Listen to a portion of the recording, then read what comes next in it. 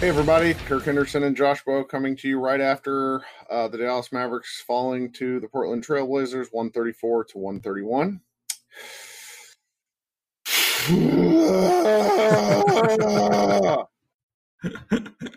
Josh, what are your thoughts? I don't know.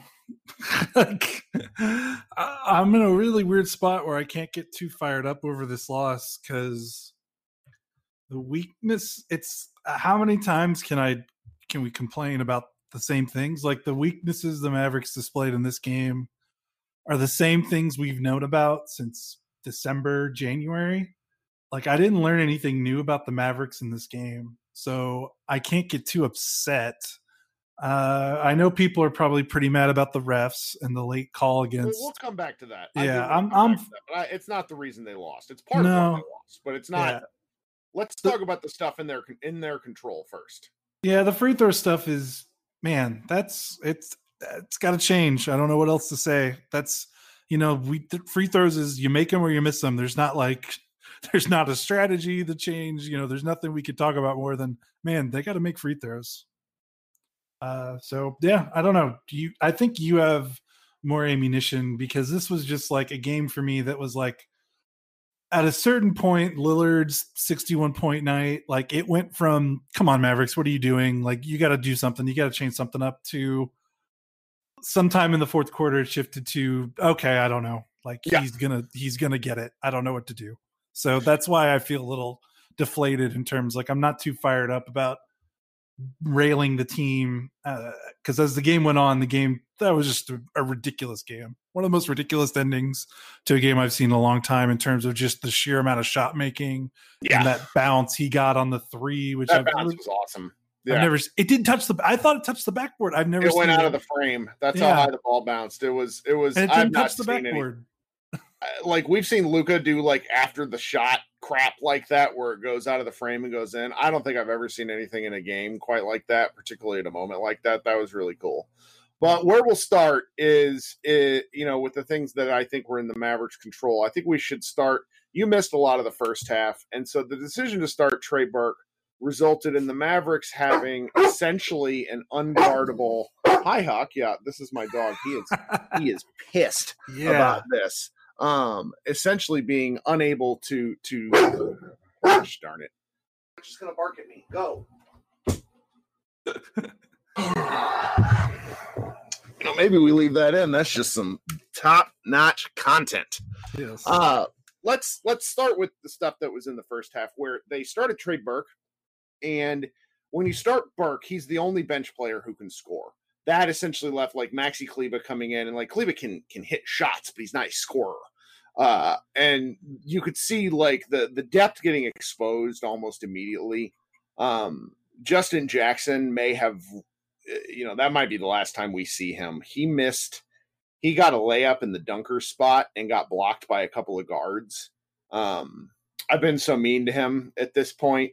There's no more, like, there's nothing else I can say. He's just not he might not be an NBA player is really kind of what it comes down to. So when you think about that they were so, when you look at guys that like Jackson was a -12 in 8 minutes, and then Boban was a -7 in 7 minutes. And when the Mavericks are forced to go to guys like this, they just can't do anything. They can't do very much. I mean, Wright is such a mixed bag. He's such an interesting player where he'll make like one super dynamic play and then 3 lackadaisical lazy plays or like just non-attacks in a row. It's kind of hard to really pinpoint the issue there. Luka was very sloppy with the ball. He had 6 turnovers of the Mavericks 17, which was a key contributor there. And then in the fourth quarter, they missed 6 free throws as a team. And these are the things that are within their control. The turnovers, the free throws, and some of the shot making to a lesser extent. Like it's very challenging to they just have a team filled with guys where you have such top end talent, and then we've said it before, we'll say it again, where the mid level to the back end bench guys, they're just not good enough, and it's not necessarily their fault. It's just kind of the situation they've been put in. And then the other thing I don't understand, and this is the thing I will never understand, is why they let Dame Lillard get a lot of these shots. They do, the way to guard Damian Lillard is to send two guys at him. He is that good. The Mavericks not only played drop coverage on threes, which gave, Porzingis just sort of stood there. And then when Porzingis stepped forward, Lillard just dribbled right past him. And Lillard is a borderline unguardable player, but his size is the thing that works against him. And the Mavericks did not do anything to try to negate that. I've seen plenty of plays where, you get the ball out of the guy's hands and you make the other Blazers beat you. 60 something points. What is it here? Oh my gosh, 61 points shouldn't happen. And a lot of those were on really good looks from him. That's, I think, the part that frustrates me. I mean, I want to circle back to some of the kind of, I don't know, I want to call it NBA chicanery in the end, but that's not the reason they lost. It just played a part. And I'm not, the Mavericks are now 3-4. Yeah, 3-4 in the bubble. Their two of their wins came in overtime. One of their wins came against a team trying to lose. This is not a good feeling. I'm still really high on that incredible win the other night, but big, the bubble picture, this has just it's not been good. It's really not been good. I don't know what to do about that. Yeah, it's real tough that they're bent, man, they are so shortchanged even when everyone in the bubble is healthy. Like they can't, like Seth being out, like we can talk about Seth being not great in the bubble, but man, if they're missing, they're already a team that's a little shortchanged with their depth right now. Yeah. If you take away a top 7 from their rotation right now, like, man, it's the ripple effect is massive. Just because, like, you start Burke and you kind of have to, because the other is you start Kleba, and it's obvious, Rick wants to play Porzingis at the 5, which I think is the right call. So he wants to stick to that. So I don't blame him. But you just look at the bench and it's Kleba and Wright are the only guys that got major minutes. And that's really hard. Like Dorian Finney-Smith played 30 minutes and he had to guard Damian Lillard for a lot of them. And he's not, like, that's not his thing. That's not what he's supposed to do. That's not the optimal use of him, but he has to do it because what are you going to, you can't leave Trey Burke on him all game. You can't leave Luka on him. You can't leave Hardaway. Like, I think that there's a lot of warranted frustration with how the Mavericks kind of do things in terms of schematics and thought process that I truly get and I empathize with and I understand. But at a certain point, you look at it and you look at the roster and the alternatives, I'm just not seeing an alternative that makes such a difference that that we should get so up in arms about scheme and strategy. And I know that seems like a real, like, big cop out because, like, that's what we're here for. We're here to talk. We're here to shoot the S about the game and all that stuff. But, like, yeah, they should double Lillard, but Portland also has McCollum, Nurkic, and Carmelo Anthony on the floor. And those are all 3 guys that can make a play with the ball. And when you look at how they play the Rockets and they go, that you're like, well, they do that to Harden. Well, the Rockets have Westbrook and then 3 spot up guys that don't like to dribble, and Westbrook can't shoot. So it's a little bit easier in quotes to do it because you can give up that space to Westbrook because you're not scared of him shooting threes. And you try to scramble and you try to force these guys to be off the dribble creators.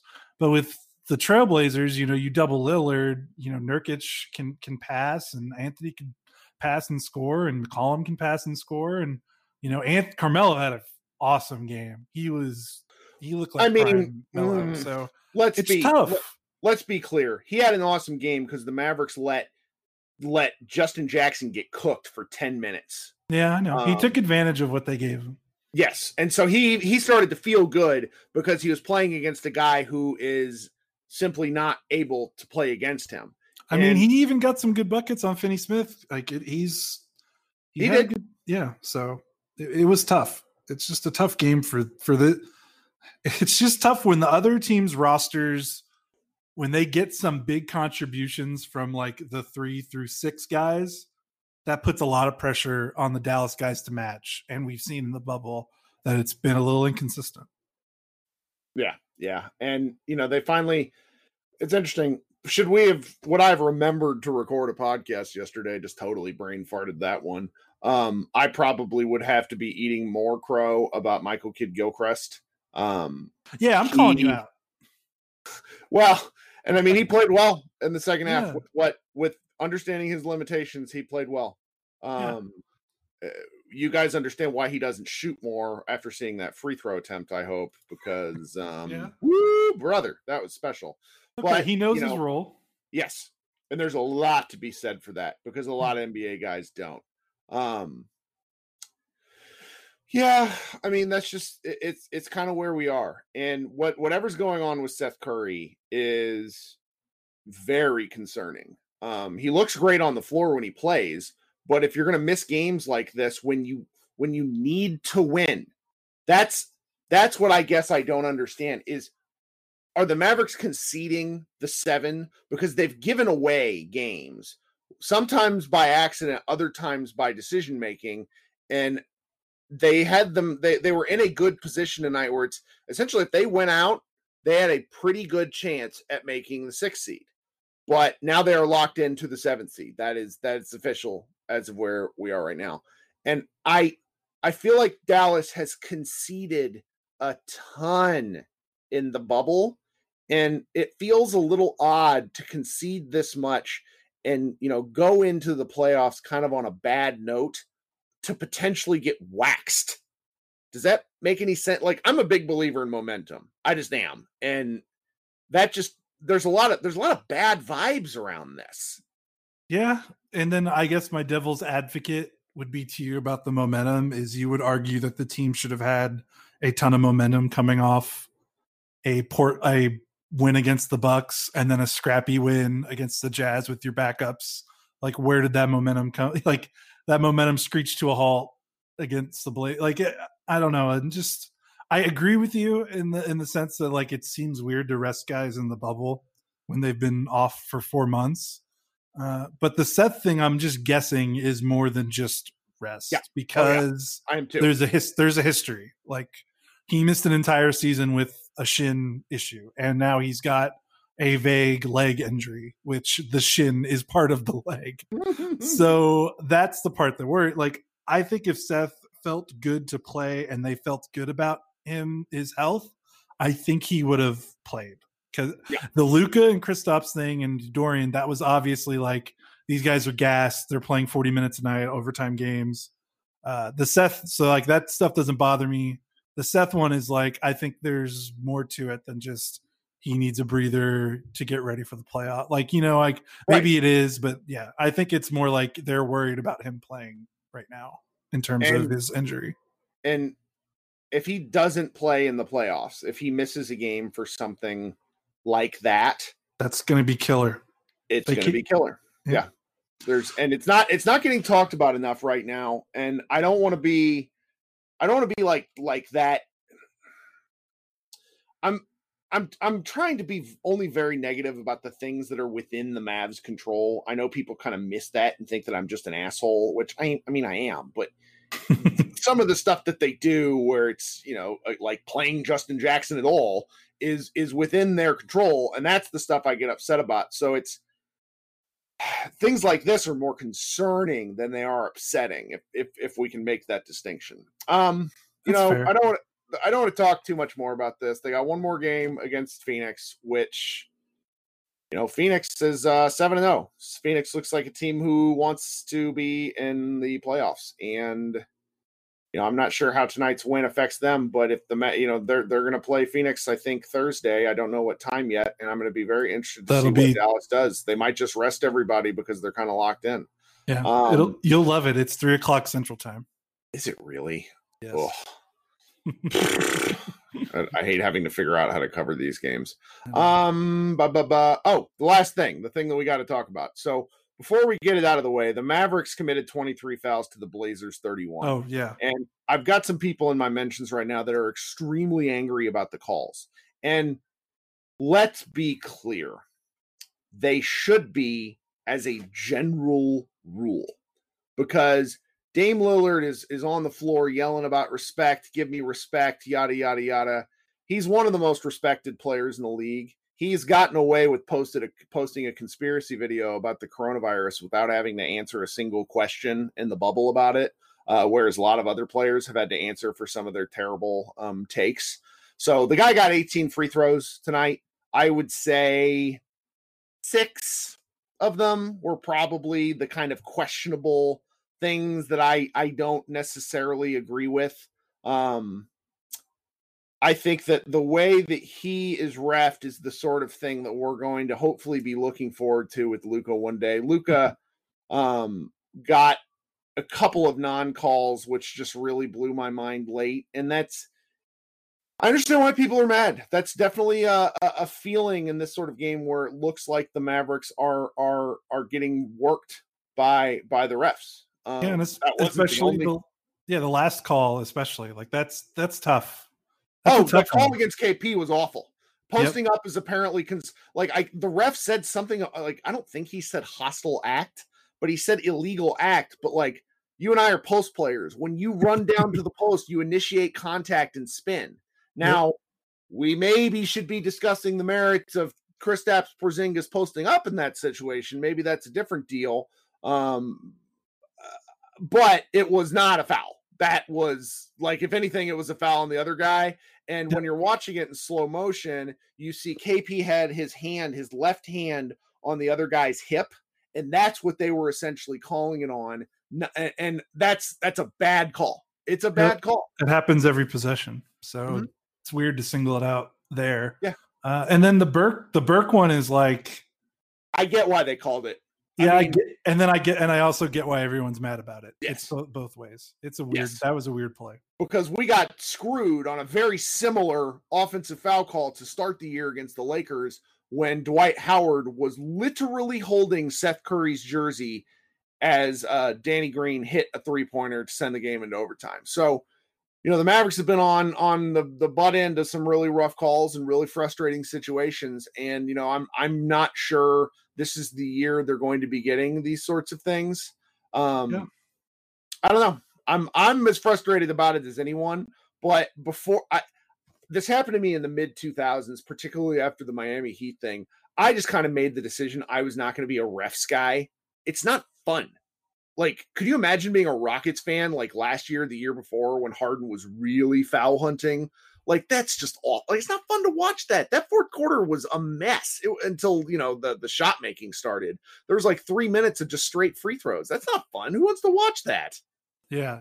And you'll drive yourself insane because you can't control the refs. The team can't, it's not something you can be like, oh, well, let's make like we could talk about like coaching adjustments and lineups and rotations and minutes, because that's stuff that could possibly change. Ref stuff is like, it's like going uphill, and it's just tough to want to argue about.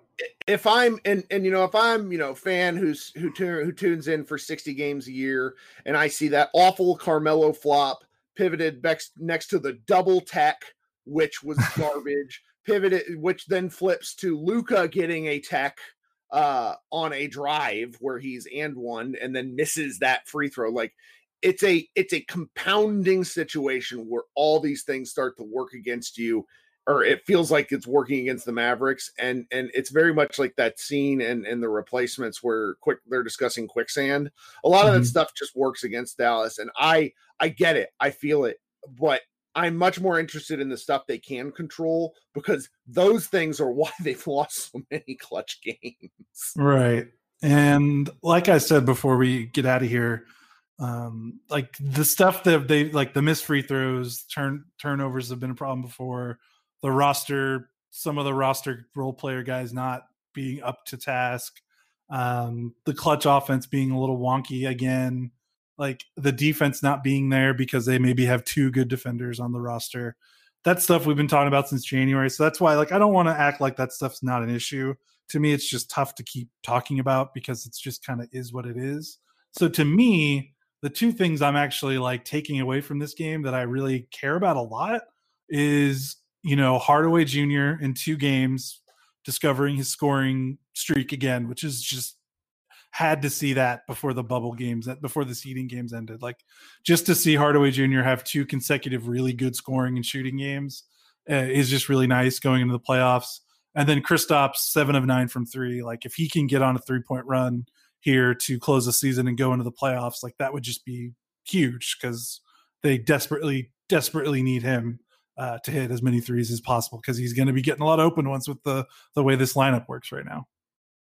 Yeah, and I don't think there's much more to talk about at this point. We'll be back probably after the Phoenix game, depending on how that goes, to at least chat a little bit. But I'll just say the bulk of this bubble has been very peaks and valleys. Yep. And I don't know, just kind of would have expected more. This has been Kirk Henderson and Josh Bowe.